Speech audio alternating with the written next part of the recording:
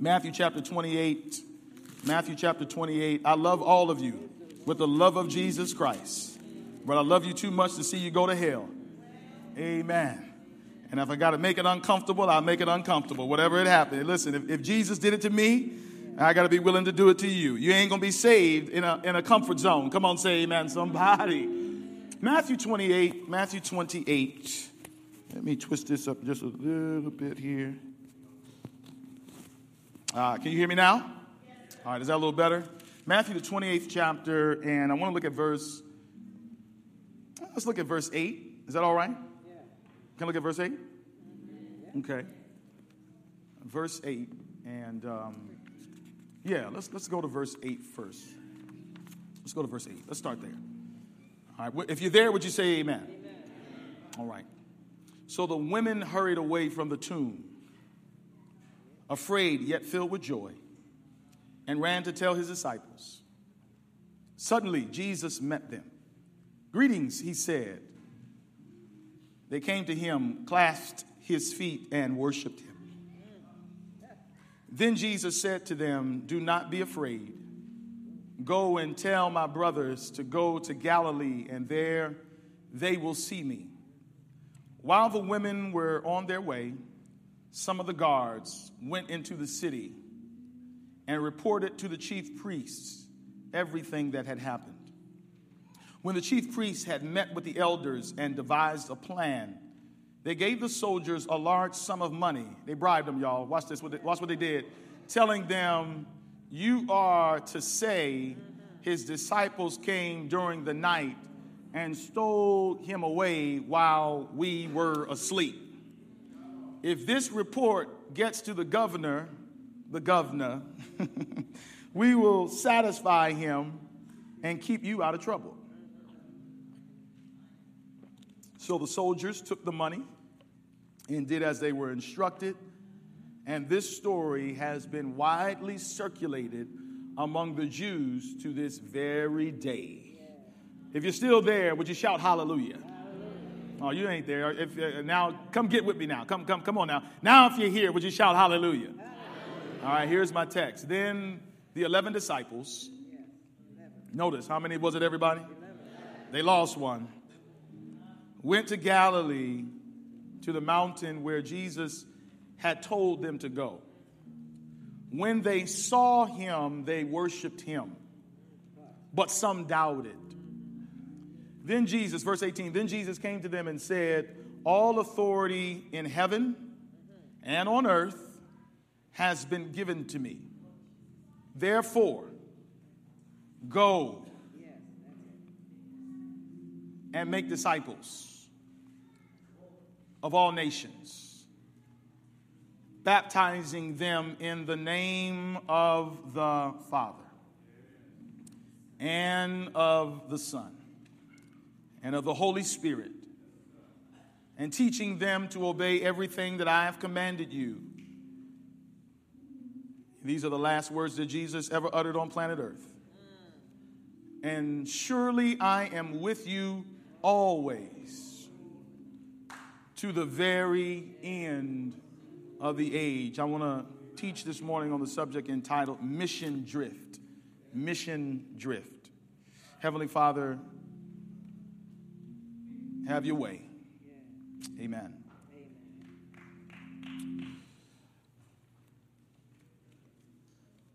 I want to ask the media team if they'll put on the screen a slide. We have had quite a week in the media with things happening. And it has been quite a tumultuous week for not only our country, but for the world, as things are transpiring, such as the Supreme Court's decision to legalize gay marriage. Also, earlier in the week, this Sunday, 9 were killed in a Bible study at church. And it just won't stop. Just folks escaping prison. And every time you turn around, there is a need to be afraid. And What I'm hearing, obviously, there is the natural reaction, there's the natural reflex of the church when we see these things, and I think it is appropriate. I think the right thing to do is to say, when you see these things happening, that time is running out. You do believe that? Well, before this weekend, before the situation with the 9 that were killed, before the Supreme Court's inevitable decision, brothers and sisters, it was going to happen. It was going to happen. And the truth of the matter is, I may get in trouble for saying this, we as Seventh-day Adventists actually believe that people should be entitled, even if they are not doing what's right. They should be entitled to make their own decisions. I can't get nobody to talk back to me in here. Some folks called me and said, the end of the world is coming. Listen, we've been in the end of the world since Jesus ascended and went back. The last days didn't just start this week. We've been in the last days. I think one of the issues that we have misunderstood as relates to the coming of our Lord is we have too much emphasized that he's coming soon instead of saying that his coming is certain. There's a difference. There's a difference. There's a difference. When I was a kid, I thought by now that we would have flying cars and that we'd be living on Mars. And they told us in 10 years Jesus was coming, and he did not. Every time something happened, when Ronald Reagan became president. Come on, talk to me, somebody. Come on now. I mean, when all the Bushes became president. As a matter of fact, let's just be real, especially black folk. Anytime a Republican becomes president, we're like, the Lord is on his way, you know. Jesus is coming. It's time to get ready. And so I don't want to belittle. I'm not trying to belittle, please. And y'all got to understand, I got folks watching. They watch the internet. They especially watch me now. I mean, I'm not saying that to gas myself, but they're watching to find me say something. I'm just telling you, it's true. It's true. You get on Facebook, you'll see. And so I just want to be clear that I believe in the soon return of Jesus Christ. I just want to be clear for those that are watching. I believe in the seventh-day Sabbath. Come on, say amen. I am still an Adventist. Come on, say amen. Amen. And just for clarity's sake, with that in mind, I actually believe the Word of God emphasizes the certainty of the coming of Christ. Brothers and sisters, we got to be careful of date setting. We got to be careful. I mean, listen, no doubt I get it, but like we ought not be saying it's time to get right now. No, it was time to get right 20 years ago. It was time to get right 10 years ago. The Supreme Court does not dictate when I want to get right with God. And if fear is our motivator for our salvation, you'll never be saved. As a matter of fact, your girl, Ellen White, yeah, I believe in Ellen White too. Your girl Ellen White actually says to us that the terrors of the last days should not be a motivator. Should not be a motivator for us to get ready for Jesus to come. When I was raised, they tried to scare you to get ready. They would remind you of what the Pope was doing and all these kinds of things. And don't get me wrong, I think we ought to watch and pray. Come on, say amen. We ought to watch and pray. But understand this now. If bad things happening in our world was enough for folk to get right, then why are our churches empty? Why is it that you've been living during all these events? Some of y'all lived through the tumultuous 60s. Some of y'all lived through the crazy 70s. Some of y'all lived through the buck wild 80s, 90s. And guess what? You still ain't led nobody to Jesus. Ever. You've not led one person to Jesus Christ that you know of. Talk to me in here. If simply the signs is enough, then everybody sitting in here that's seen the devil work in your life. Talk to me now. Have you not seen enough in this life to know that Jesus, what he said is going to happen? He said he's coming back, did he not? So it does not matter when that happens. I'm always ready. I'm not getting ready. I'm ready right now. I don't know about you. I'm ready right now. I'm ready right now. And the sign, here it goes now. How do you know that you really believe that Jesus is coming soon? How do you know? Is it because you can grapple with the prophecies, that you can quote scripture? These things mean nothing.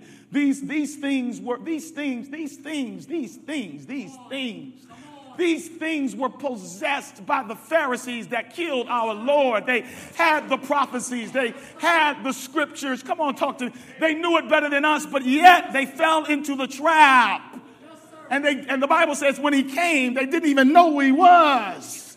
And I'm telling you right now, I really believe that many of us, if we don't catch what the real identifying mark is of a person that's ready, that believes, how do I know that you believe Jesus is coming soon? No, don't just tell me because you saw the Pope do something. Don't just tell me that because you see what the Supreme Court. Don't tell me you believe if you ain't telling nobody about the soon return of Jesus. If you're not dedicating your entire life to the salvation of others, you don't believe he's coming. If you knew Jesus was coming tomorrow, if you somehow God gave you some inside information that you knew he was coming tomorrow, you do stuff differently. Talk to me now. Don't sit here and tell me you think he's coming soon. No, you don't. If you did, you would be telling everybody that you could find about a risen Savior and a coming King. You don't believe Jesus is coming soon. You look through the scriptures, look through the writings of Paul. Every time there was a mention of Antichrist, every time there was a mention of the coming of the Lord, Paul, Christ, all of the major players in scripture would say it's time to start telling people about Jesus. One of the things I'm afraid of about our churches is that many of us have this mindset that when we begin to see the plagues and we begin to see the prophecies being fulfilled, don't let us see an earthquake happen. So folks start saying, oh, Lord, he's on the way. I'm saying the minute we see these things, many of us have the knee-jerk response. But let me ask you something right now. If you believe that he's really coming, if you really believe that, what's your money saying? What's your lifestyle saying? What's your mouth saying? It's quiet in here.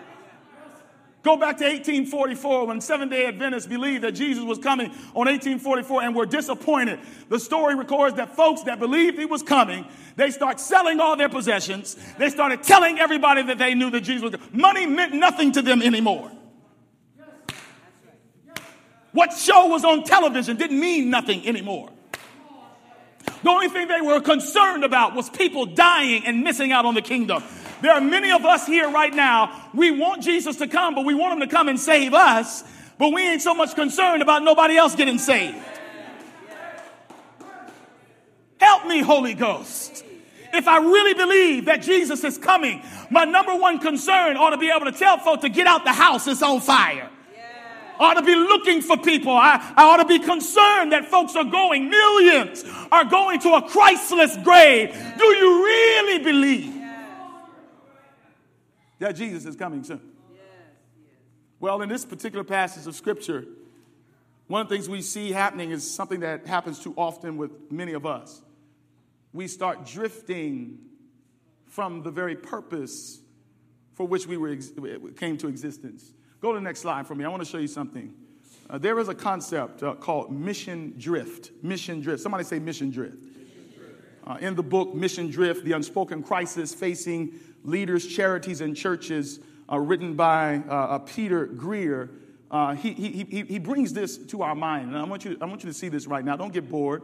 Don't get bored. I want you to think just a little bit about your life and if you are on track, you're on course, if you really believe that Jesus is coming. And look at this statement here. You'd be shocked to find out where this statement came from. It's from a well-known university. It's a mission statement of a very well-known university. And this is what it says. It says, to be plainly instructed, the mission statement of a very well-known university, the mission statement of a very well-known university is this: to be plainly instructed and consider well that the main end of your life and studies is to know God and Jesus Christ. Anybody know what university that was their mission statement when they were created? Do you know who it is? Well, I'll tell you in a second. Well, this university ended up drifting from its initial mission, which was a school designed to raise up preachers and professionals who would be plainly instructed and consider well the main end of your life and studies, and is to know God and Jesus Christ. You'd be shocked. You know what university this mission statement was hundreds of years ago? Harvard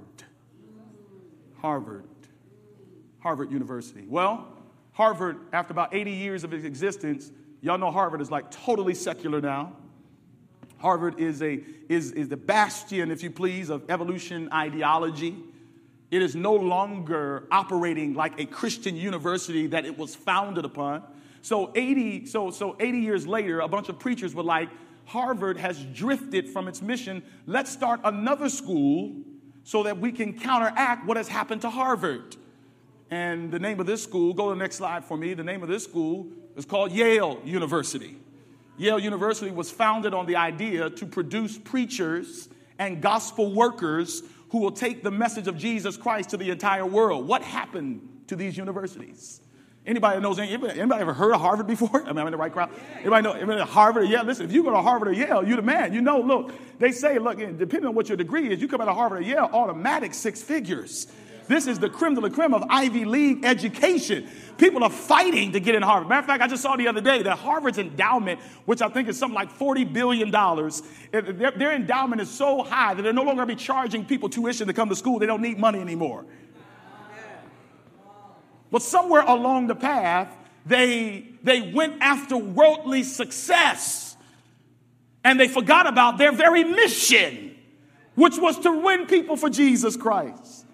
Well, let me come down your street. You ever heard of the YMCA?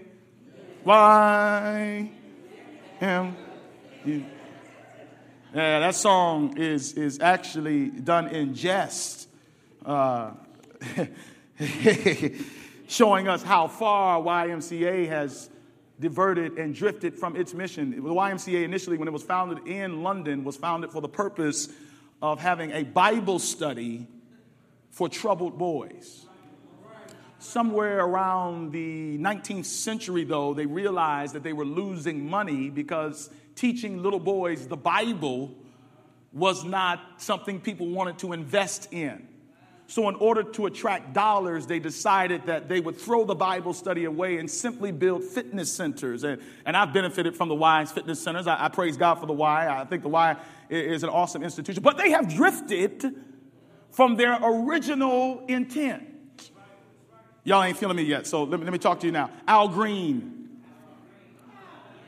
Oh, come on in here. Come on in here, saints. Let me take us back to karaoke a few years ago. Amen. Amen. Come on in here, somebody. Al Green, where y'all at in here? I can't get nobody to talk about. Al Green is a preacher. Come on, say amen.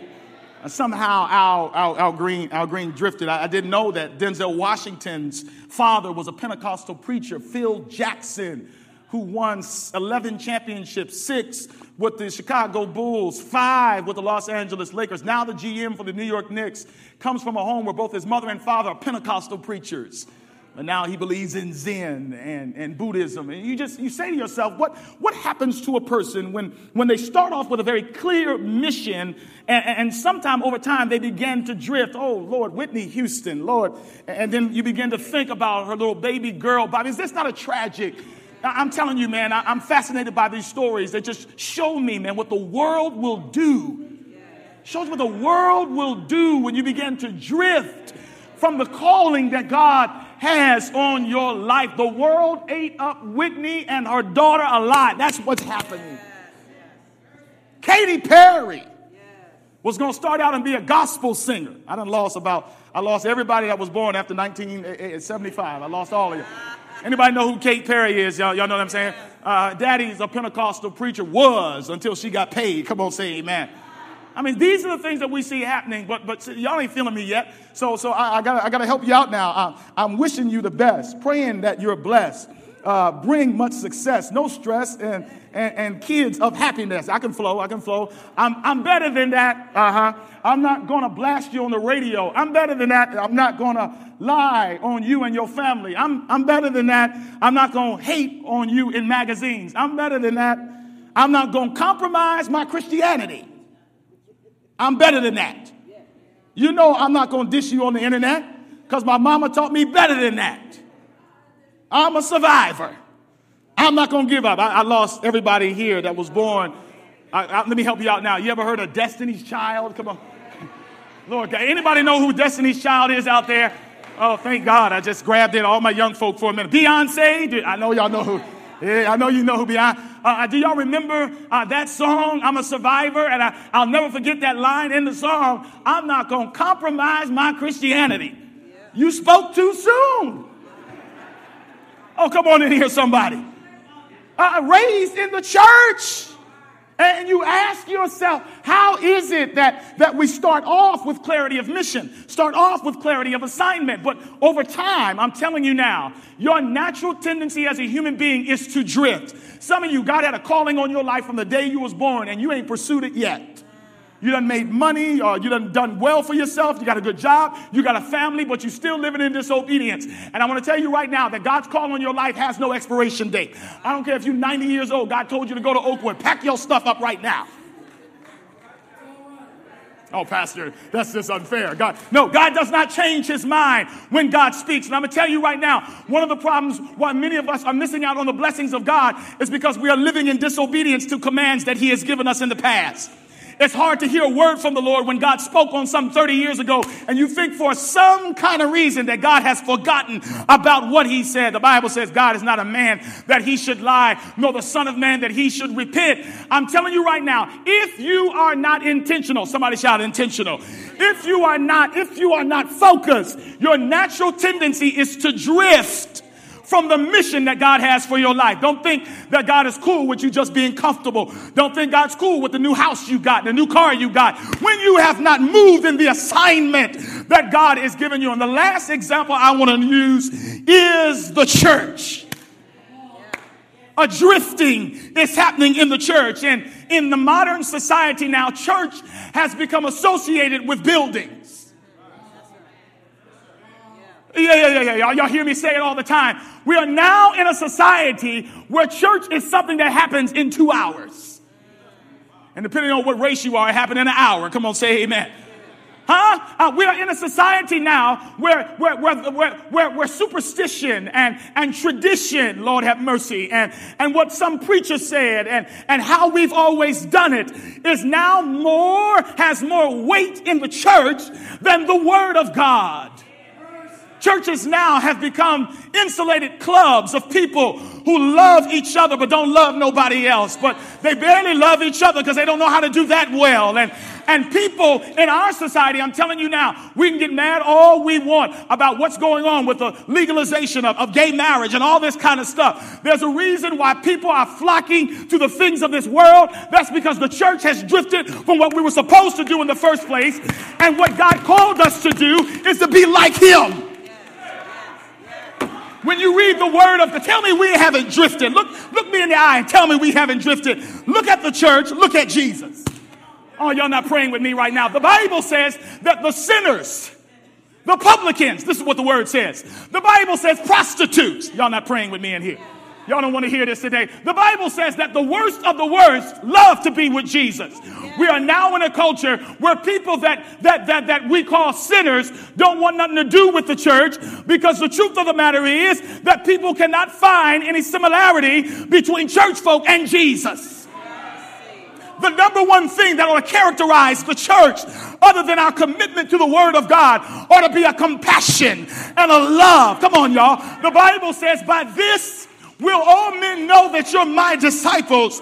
Not if you have praise and worship, not if you got a hymnal, not if you dress up or dress down. All that stuff doesn't mean nothing. God's going to burn all of it up one day anyway. He going to burn that organ. He going to burn that piano. He going to burn your suit. He going to burn this t-shirt. But what he will not destroy is the character of God. And what God is looking for in these last days, is a church that looks like him. A church that's not scared of people. I ain't scared of thugs. Come on in here, somebody. When you got the Holy Ghost inside of you, how you going to be afraid of a gun? You got something bigger than a gun. You got prayer. You got power on the inside. You've got power. The Bible says that when you speak, things ought to happen. The Bible says that when you pray, demons tremble. I ain't scared of nobody. I'm not scared of AIDS. I ain't scared of drugs. I ain't scared of pimps. I ain't scared of prostitutes. How can I be afraid of what God has set me free from? All of us in here have been set free from sin, no matter what your sin problem is. How you get all brand new now and act like you can't hang with folk? We have drifted in a church where people are more offended They're more offended by how a worship service goes than they're offended that when a call is made to go out in the community and pray for people, only 10 people show up. You ought to get mad about that.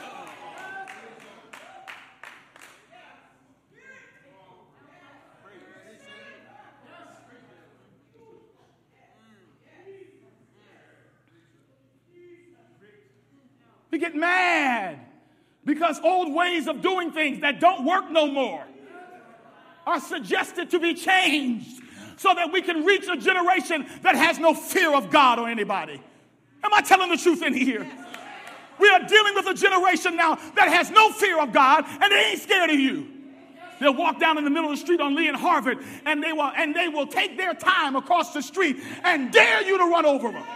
They ain't scared of death. They ain't scared of life. They ain't scared of nobody. And you think that this kind of stuck-up, bougie way of doing church is going to reach folk that have been to hell and back and are living in hell right now is going to work. I declare in the name of Jesus that that's not going to work in these last days. What we need, according to Ellen White, is we need a church that will model the mindset of Jesus Christ, where we are not caught up in what we've done, how we've done it, how long we've done it. God says, I want people that are so possessed with my love that I will draw all men unto me.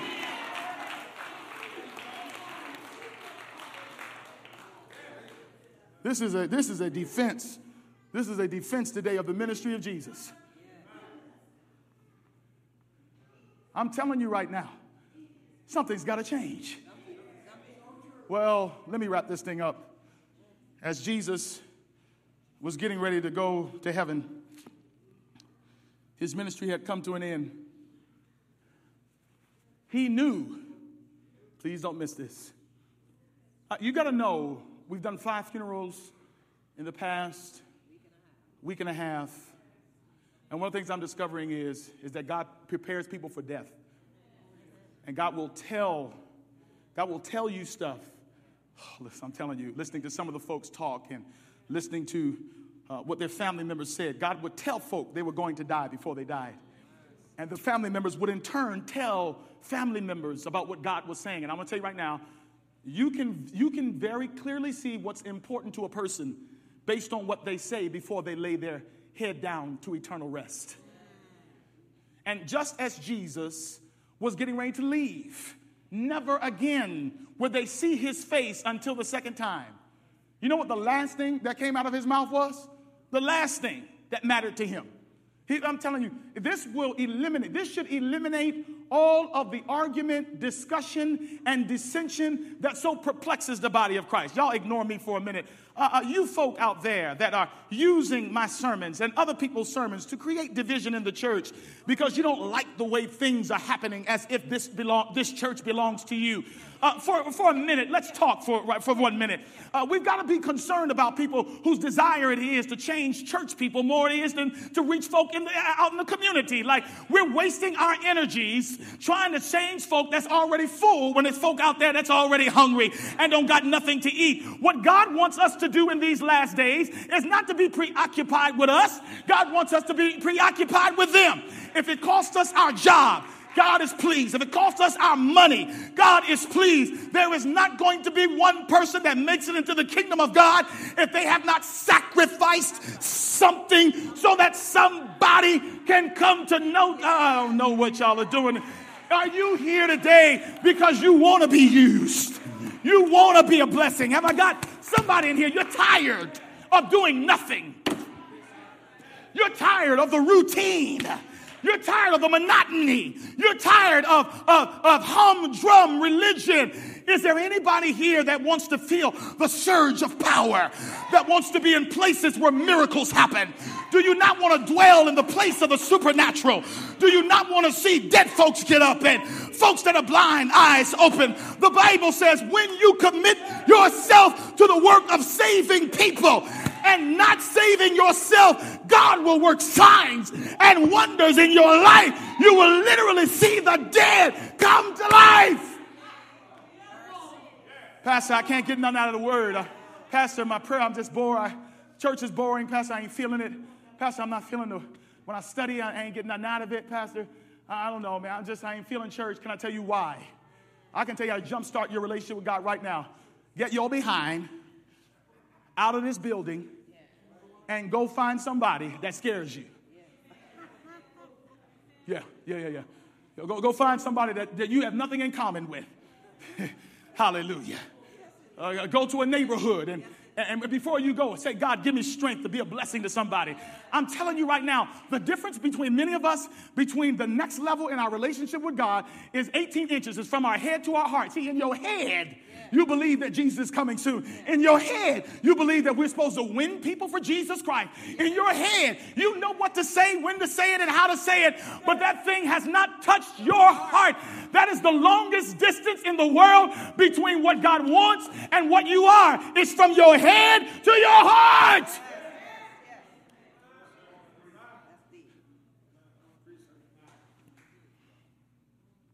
So what was Jesus' last parting words? That's it.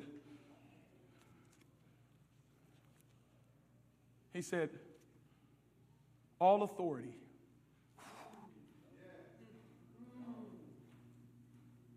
has been given unto me. Hey, listen, now see, that doesn't really move you, but consider for a minute that he was dead a few hours ago.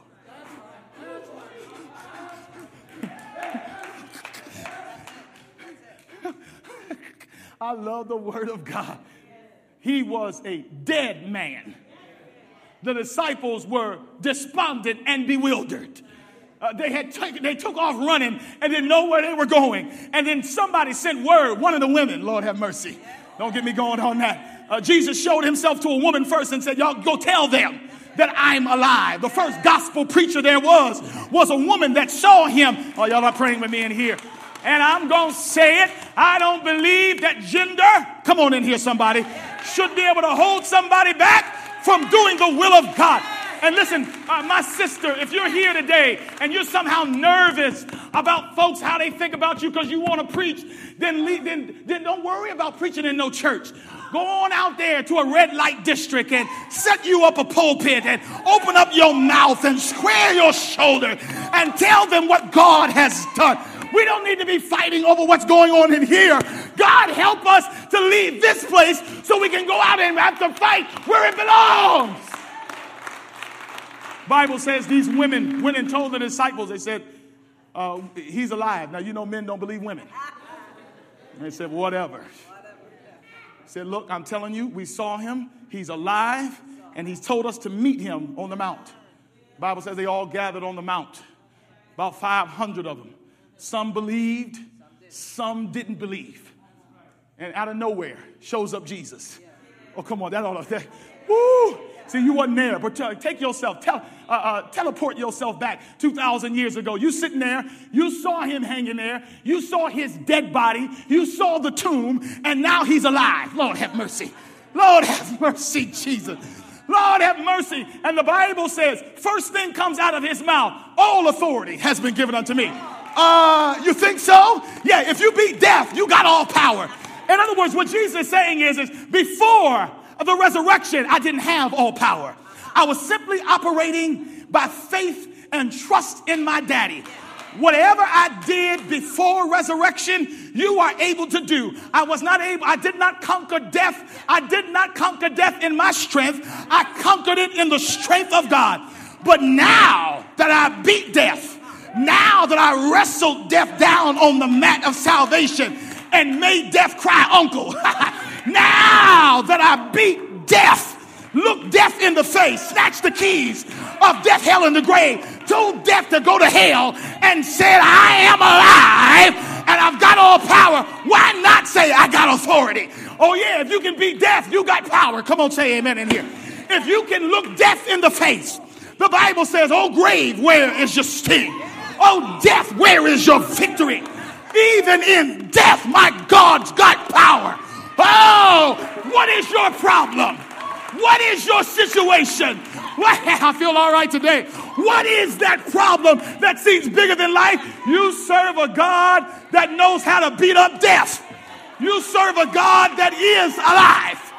I don't serve a dead God. That's why I ought not be dead. That's why my praise is not dead. That's why my worship is not dead, because my God, oh Lord,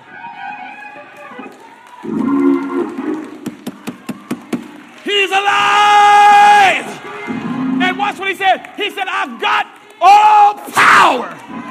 Now let me help you out here. The word power in the text is the word exousia.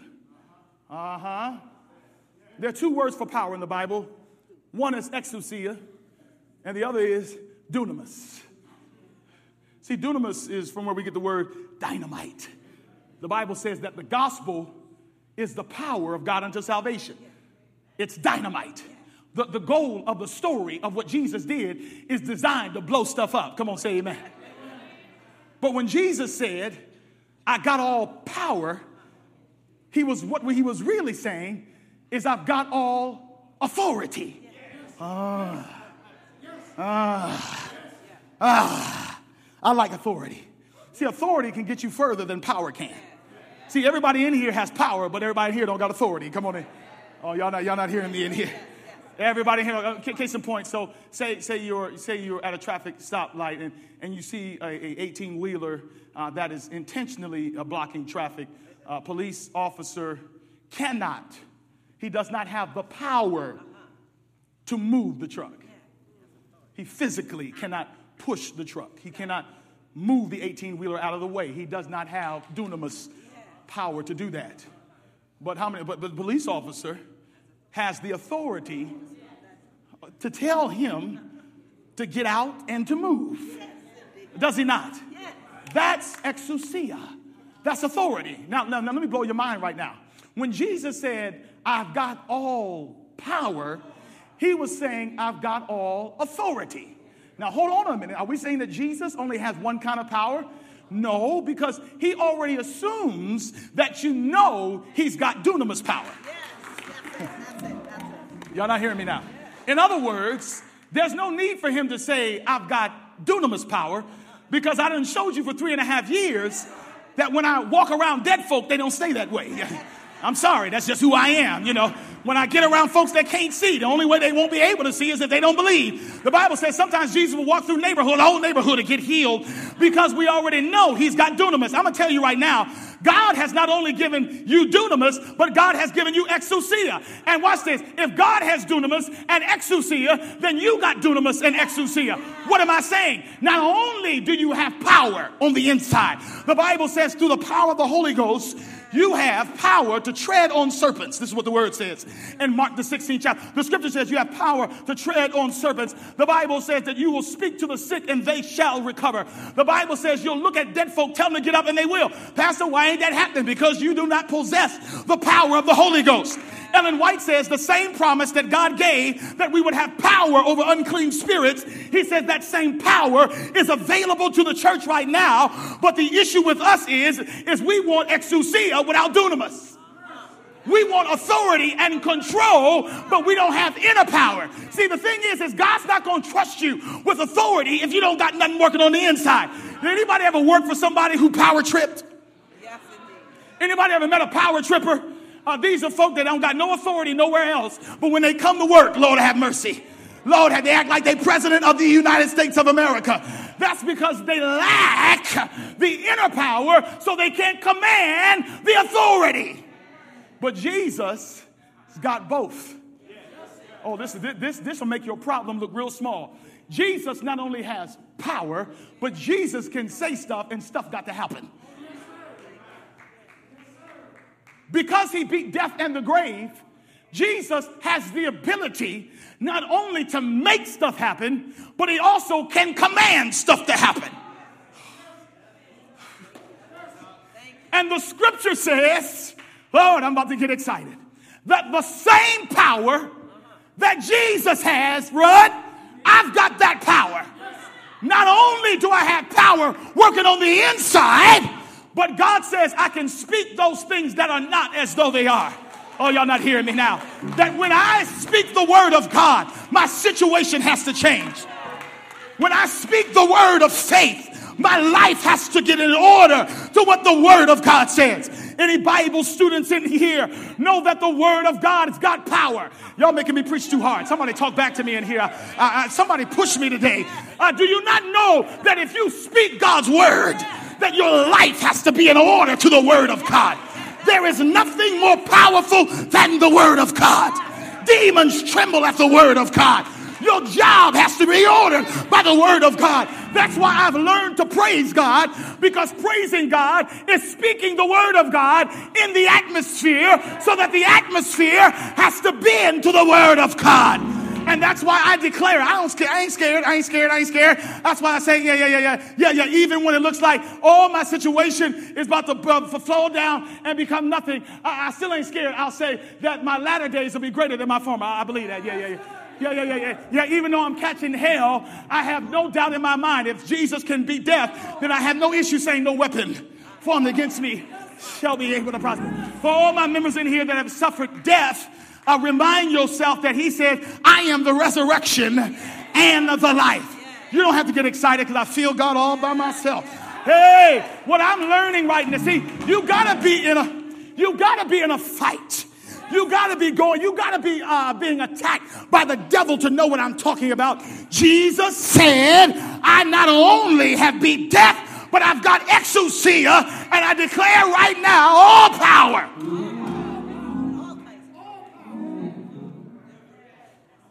Now, let me show you why this is significant. Watch what he says. He says, all power has been given to me in heaven and in earth. Can I break down what he just said?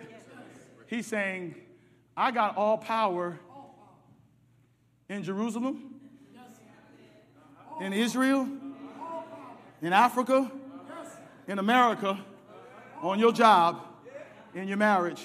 Oh, by the way, didn't I say all power in heaven and in earth? Okay. So not only do I have power on planet Earth, but I got universal power. Now, here's the setup for the close. Jesus said he's got all power. Watch this. Watch this, guys. Watch this. Everywhere. Believer.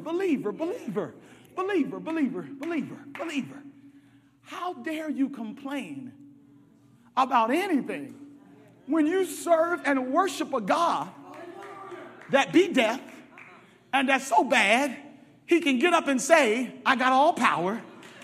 And then to add more to it, he says, just in case you're concerned about the extent of my power, I got power on earth and in the universe. Now watch what he says. He says, therefore, make disciples.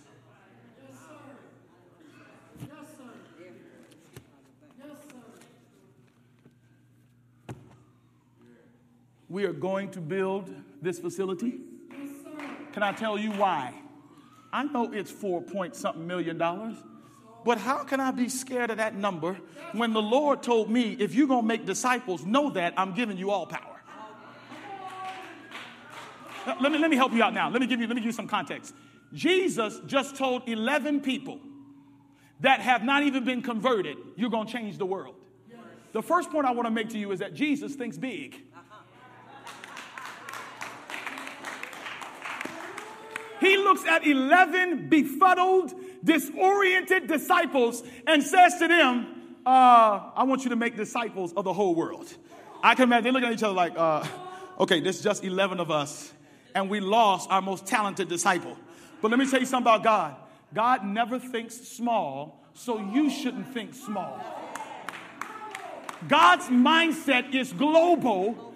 It is an act of unbelief for Christians to ever think small when you serve a God that already is big. He doesn't need to think big. He is big.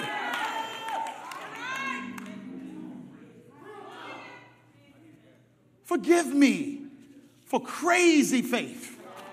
Forgive me for crazy ideas. Forgive me for thinking that we can reach the whole city of Euclid. I just believe that if he's got all power, then I can do exceeding, abundant, above, and beyond what I could ever ask for or imagine. You know what bothers me the most about the church is that we think so small when we serve a God that's so big.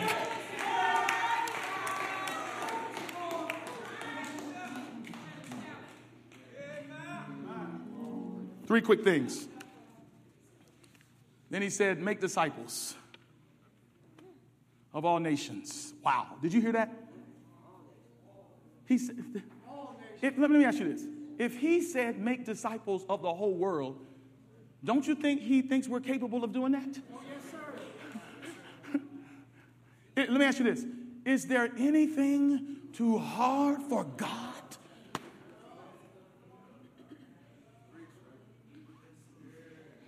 Let me leave you three things real quick. First thing we learned from this text is we got his power.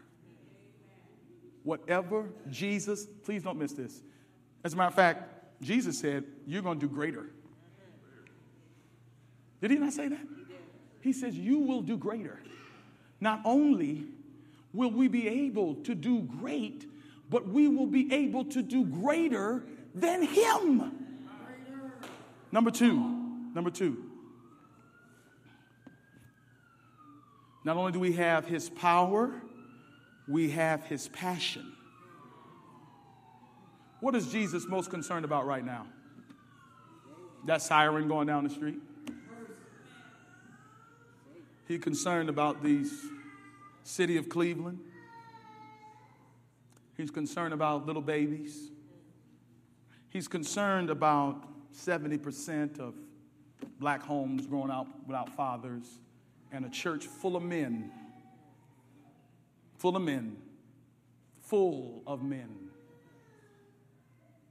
that won't mentor nobody.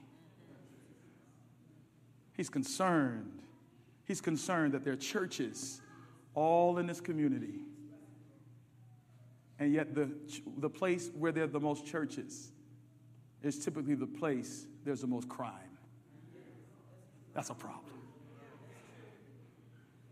He's concerned that the world has more of your money than the kingdom of God has. Yeah, it bothers him when you got to pay your cable bill, but you won't give no money to the kingdom. Oh, come on, saints. We got to have his power. We got to have his passion. And lastly, we got his promise. You know what the last thing Jesus said? You know what the last thing he said in the Great Commission? And I love this. Lo, I'm with you always. Did you catch that sandwich? On the front end, he says, I got all power. And then he gave them an idea that was so big that it probably scared the living daylights out of them. He says, all 11 of y'all, go change the world. They got nervous. You know what he said after that? Cool down. I'm with you. I'm with you. Thank you. Please don't miss this. When you place your life in the mission of Jesus, then and only then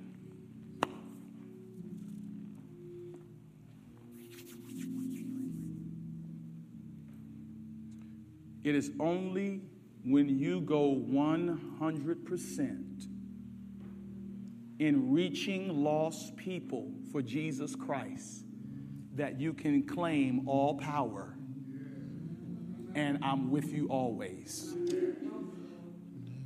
Those two promises are for disciple makers.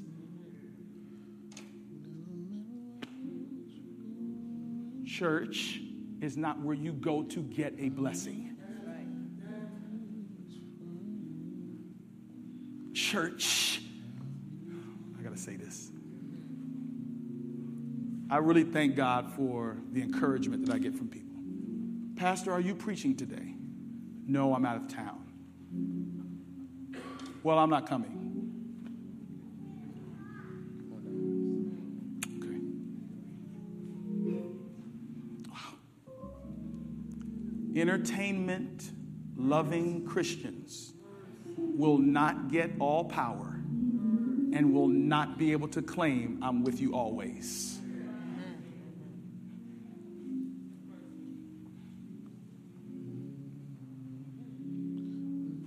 I like the music. I don't like the music. I like the way they dress. I like this. Jesus said, all authority has been given to me. For what? So that you can make disciples. What's the number one desire of this pastor? That every single believer, breathing person in this room will commit their entire life to reaching lost people. That's why this church is here. Any talk that suggests that we need to consider those that are already saved in preference to those that are not is demonic. Satan does not want us to place our thoughts and our affections and our attention on reaching lost people. Yes. He doesn't want us to get anywhere near them. That's right. That's right. That's why he tries so desperately to hold us in here. Let me just tell you a story real quick. There was a little girl in New Jersey, 4 years old. She got on we call those boards. They're not, it's like these water boards that these kids used. It's not skiing, but it's like a surfing board, but I forgot the name of them. No, it's not. No, it's surfing, beach. It's like, yeah, whatever. No, it's, all right. This is not taboo. It's this. Okay, I'll just say this. She was surfing, all right? It was one of those surfboards. She was in a bay in New Jersey, 4 years old. Her parents and others were engaged in water sports and didn't monitor it closely. She fell asleep on the board, and the board drifted out about a mile off the coast. Somebody saw a spot out in the middle of the bay, looked around and realized that the 4-year-old girl was gone. Thankfully, they said that it must be her. Of course, by the time they got out there, the little girl was still asleep on the board. She drifted. Look at God. She drifted. She just drifted. The thing is unless you're intentionally trying to get somewhere, you're going to drift. And you won't even realize how far you've drifted until God's Spirit shows you that you've drifted. Question: is your life 100% devoted to reaching lost people? Then you've drifted. Does God have your money for the building up of his kingdom? Then we're drifting. Our happiness is not his agenda. Our holiness is his agenda.